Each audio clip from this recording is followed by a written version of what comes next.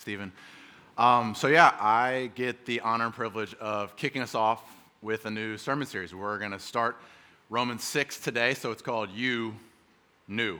And before we jump into the passage, I want to actually introduce you. I don't know everyone here, so I want to introduce you to my family. So I have a picture right there. Oh, so cute. That's me, obviously. That's my amazing, beautiful wife, and that is our rather large for his age, almost 7-month-old son, William. If you're wondering about the confused look on his face, it was 30 degrees when we were taking those pictures back at home, so he has never experienced, I think, anything below 60, so he's just like, what is this? What's going on? I'm so cold. William is, I would like to describe him as, he has my wife's amazing good looks, and at least so far, he has his dad's hairline. So, opening joke, check. So I grew up in the South. That's where this picture was taken. I grew up in the South, and we have these things in the South. They're called yards.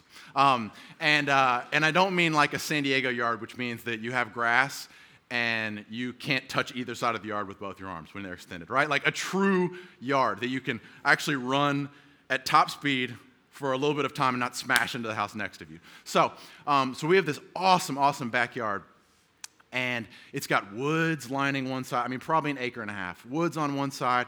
My dad and mom had planted this awesome, beautiful garden. We had this swing set. It was fantastic. And in the very back corner of our yard, we had this big green electrical box, right? And on the electrical box, there's this sticker that is burned into my memory because it's got this horrifying warning. I don't know if this is on all electrical boxes, but let me see if I can paint the picture because I can still so vividly remember it. It's got this kind of like electrical shock-looking monster with this angry face and like reaching out one of his electrical arms, and like a child is like exploding away from it, recoiling. Obviously, he's been electrocuted. And it says, "Do not touch this." Like, don't touch this. If like the image didn't communicate that. But of course, this amazing yard, I would always gravitate towards this electrical box in the back corner of our yard. And this is me 4 or 5 years old. And I would get close up and just look at it and stare at the sticker and just be like, oh man, that looks terrifying. I want to touch that. And over and over again, I would get close. And then finally one day, of course, my inquisitive 5-6-year-old self, like, touches it and runs away. As if, like, I clearly didn't understand the properties of electricity at that point. Like, I could escape it if I just barely tapped it. Thankfully, nothing happened. I didn't get electrocuted. But thinking back on my experience with that electrical box in the back corner of our amazing backyard, I think that's a really good example of how we interact with God. We just often neglect Him. We neglect the good that He's given us. And we never enjoy where He has us. We're always tempted to want the things that we know aren't good for us. And I'm excited to open this passage because it talks about this specific thing that I'm sure that we all really struggle with. So we're going to jump into the passage. It's Romans 6, 1 and 2 if you want to open. It's in the bulletin. You can pull it up on your phones. I'm going to read two different translations. One that we're going to kind of look at more deeply, the ESV. But then also I'm going to read the Message because I love that translation. I think it really captures the essence of what's going on in the passage. So Romans 6, 1 and 2. What shall we say then? Are we to continue in sin that grace may abound? By no means. How can we who died to sin still live in it? And then the next translation, the Message. So what do we do? Keep on sinning so that God can keep on forgiving? I should hope not. If we've left the country where sin is sovereign, how can we still live in our old house there? Or didn't you realize we packed up and left there for good?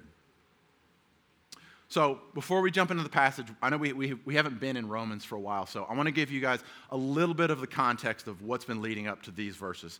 And in the second half of Romans 5, Paul is just explaining that all people are under the reign of sin, whether it's Jew or Gentile. And if you're new to church and those terms are new to you, the Jews were God's chosen people from the beginning of the Bible. So the Bible's kind of walking through the story of God's people. And then the Gentiles are everyone else.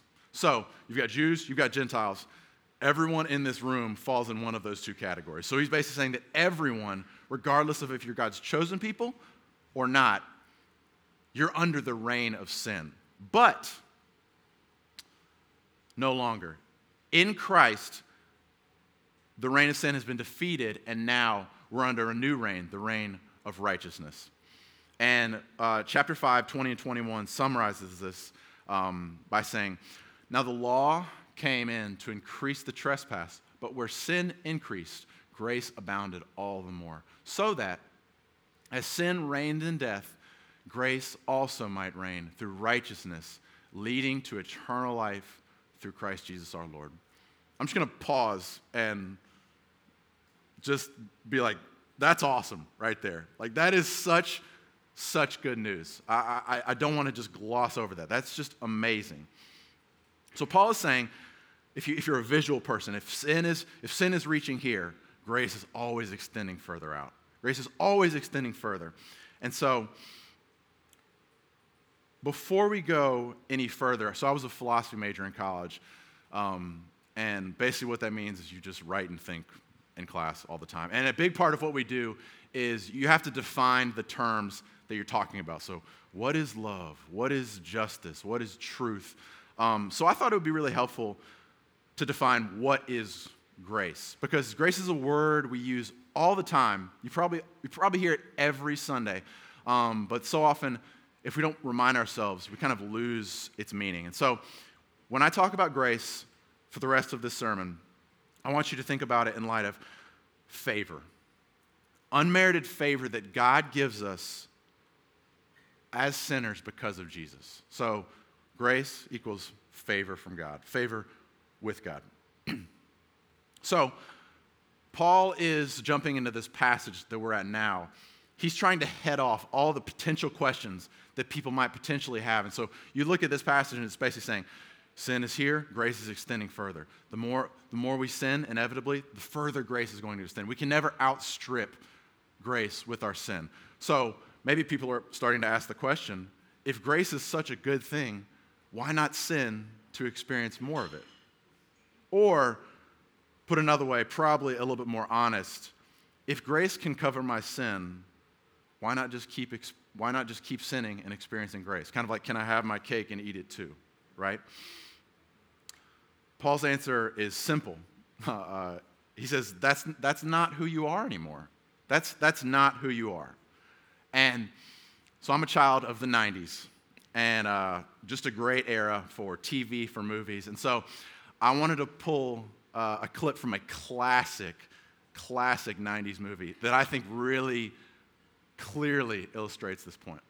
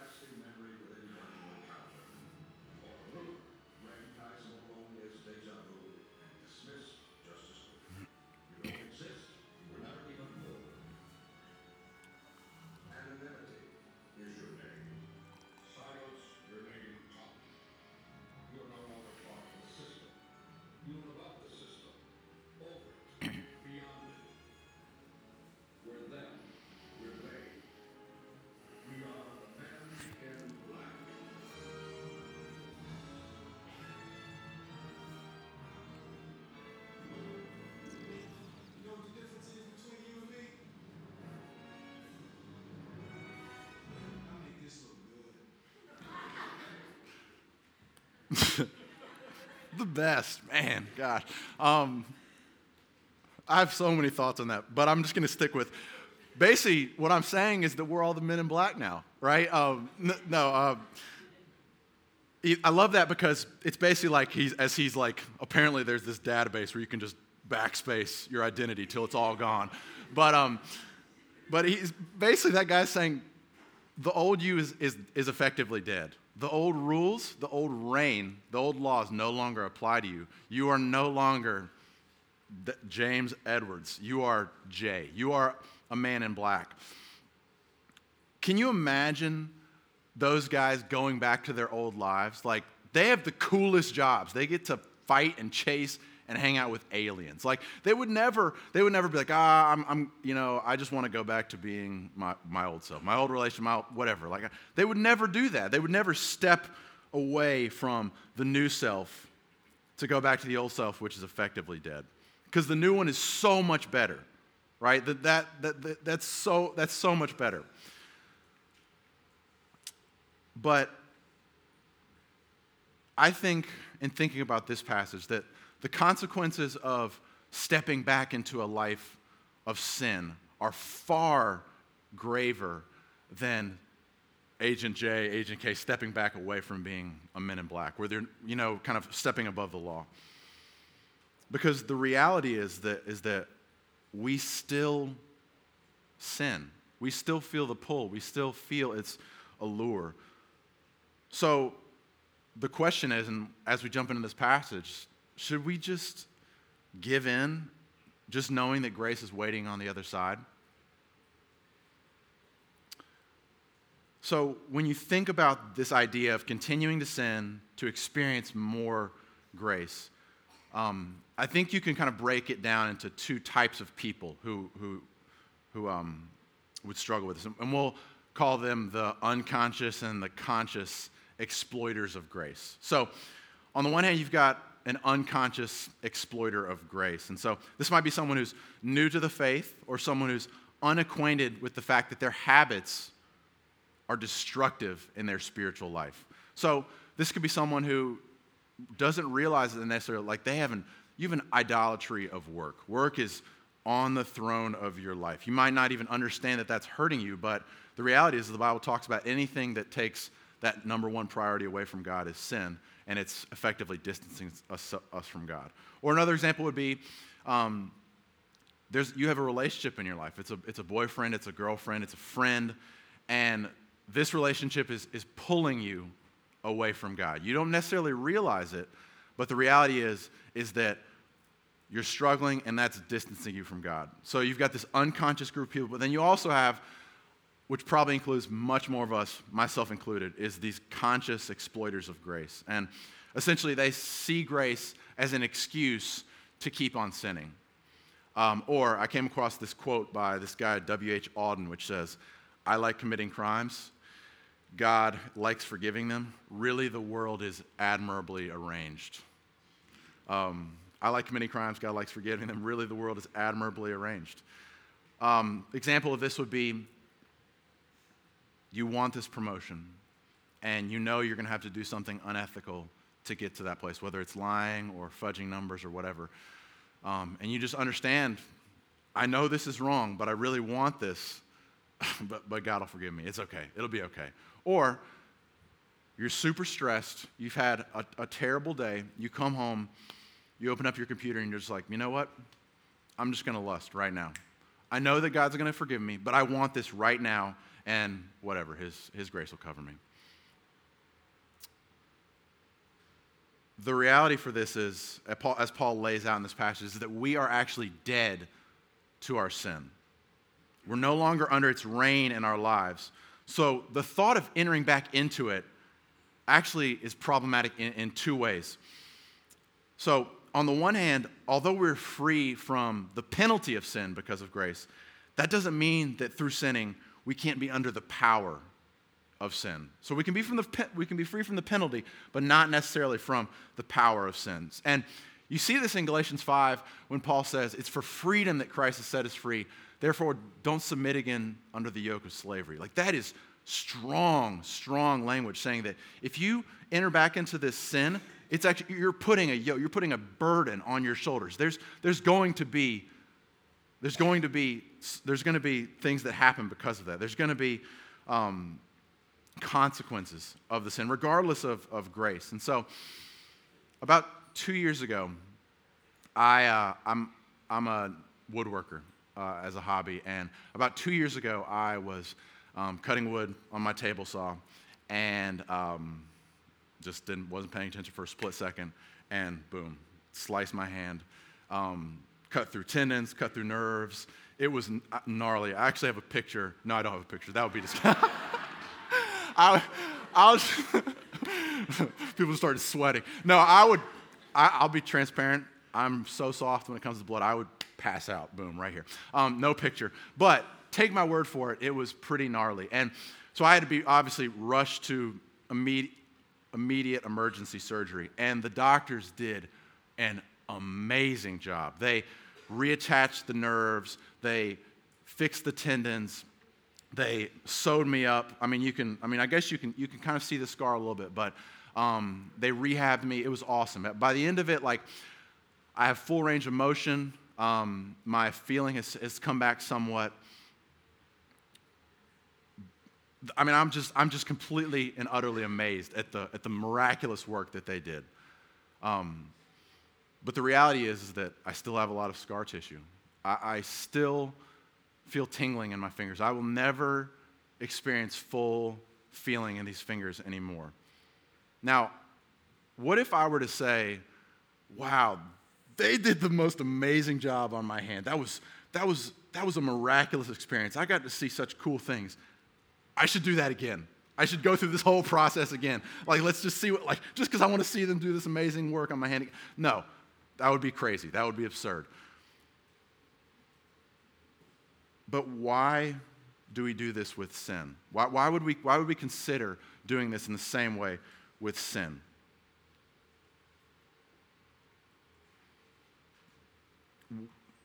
That's how we look at God's grace when we think we can continue sinning.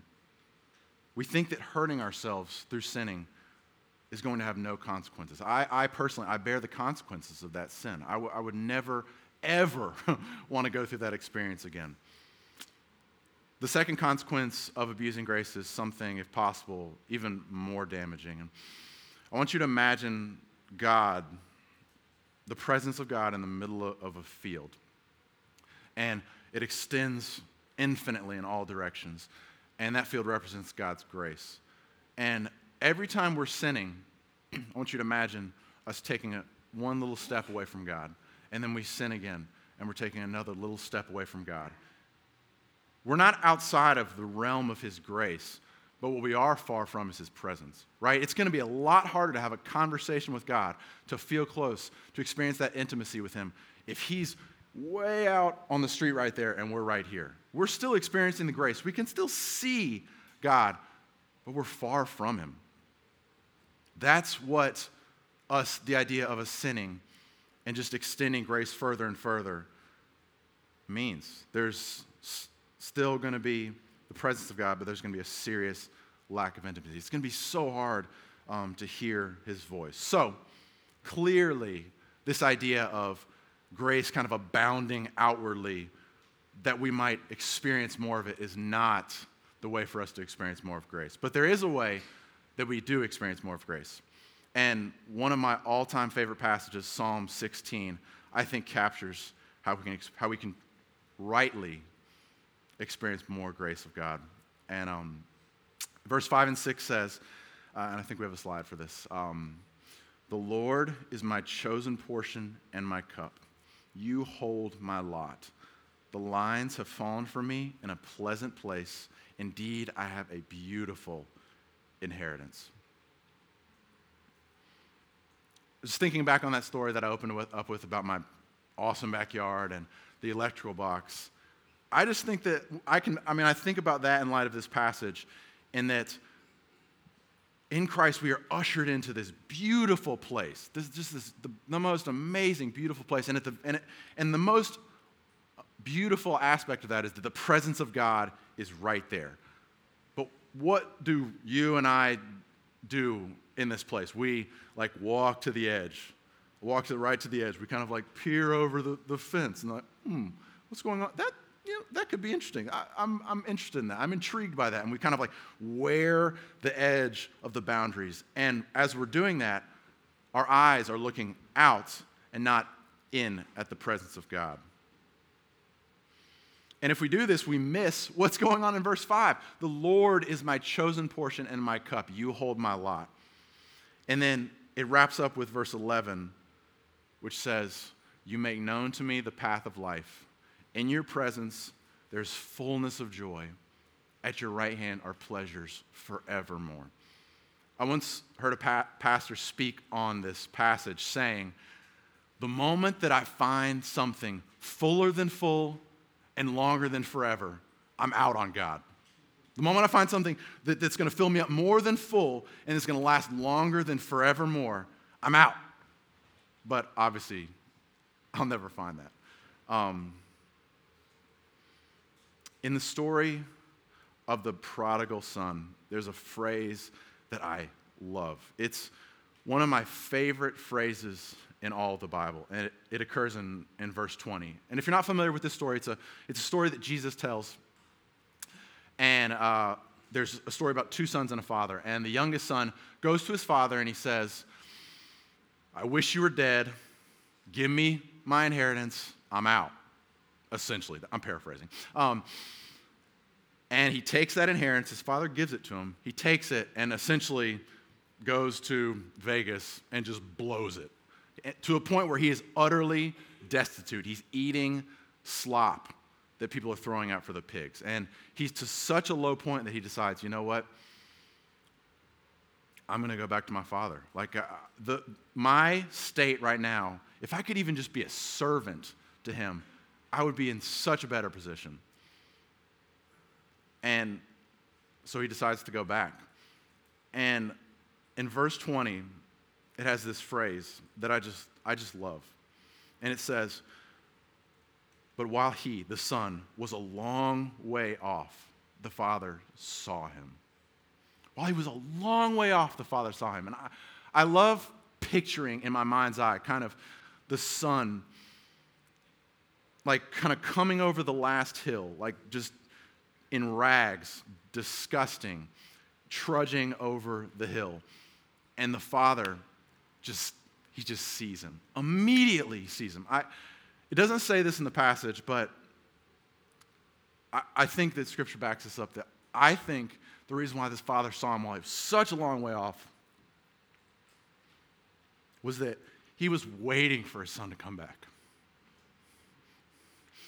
He was longing for his return. Just as an aside, do you feel like that son? Do you feel I've exploited God's grace to a point where I can't even imagine that he would want me back? The father sees his son, runs to him, wraps him in his arms, puts new clothes on him, and there's a celebration. The cool thing that I love about that passage is that the son never stopped being the son to the father. When he was running as far and as fast as ways he could, he never stopped being a son to the father. He never left, in a sense, the father's presence. He never left who he was. But the joy that he experienced, I just imagine, in his father's embrace was infinitely better than any experience he could have had when he was blowing his father's inheritance. You see, and if you've zoned out for a second, or through it, kind of bring it back, give me 15 seconds, and then you can go away. Metaphorically, please don't walk out. You see, grace is best experienced, not abounding outward, but abounding inward, right? Grace is best experienced, not sinning more and experiencing more like that. It's best experienced in the closeness of the presence of God. And that we can experience more and more day by day. So, application point. For those of you who are here and you would say, I'm a Christian, I have a relationship with God, I'm walking with Him, I want you to ask yourself this question. What am I peeking over at the fence? What am I peeking over the fence at right now? What's pulling my gaze away from the presence of God? Is it security? Is it money? Is it future? Is it your kids? Is it a specific sin? A really practical way to figure this out is, what's the first concern that pops into your head when you wake up in the morning? And then I would challenge you to ask yourself this question. How can experiencing the grace of God abounding inward counter this? For those of you who aren't Christians, just checking out the church, maybe this is your first time, maybe you've been here for a while. First, thanks so much for coming. I know it's a huge step to step into something that could be very strange and weird and uncomfortable, so we're so thankful that you're here. But I want to ask you the question, what's keeping you from further peeking in? What's keeping you from peeking in, taking another step towards what does this thing called Christianity look like? And then what are the things that you're trying to fill yourself up with? Is it providing fullness of joy? Is it providing pleasures forevermore? And so, very practically, if this is where you are, I want you to just ask yourself the question, what's one thing I can do this week to take a step towards exploring more the claims of Christianity? Not jump all in, just what's one thing? Is it shoot an email to Stephen saying, I'd like to grab coffee and I have some serious questions? Is it I'm going to check out a life group? Is it I have a friend who's invited me to this church, let's have a meal and talk more about this? Because the reality is, like I said, grace isn't best experienced abounding outward. It's best experienced abounding inward in the presence of an amazing God. Let's pray. Father, thanks so much for bringing us all here today. We are so thankful that your grace does extend past our sin, but let us not be people who take advantage of that. Let us be people who long to experience more of you. Let us be reminded that the lines have been drawn for us in pleasant places. We have a beautiful and good inheritance because you are there. And show us the ways that we are peeking outside of that fence. Show us the ways that we are diverting our gaze away from you and toward other things. Pray this in your name. Amen.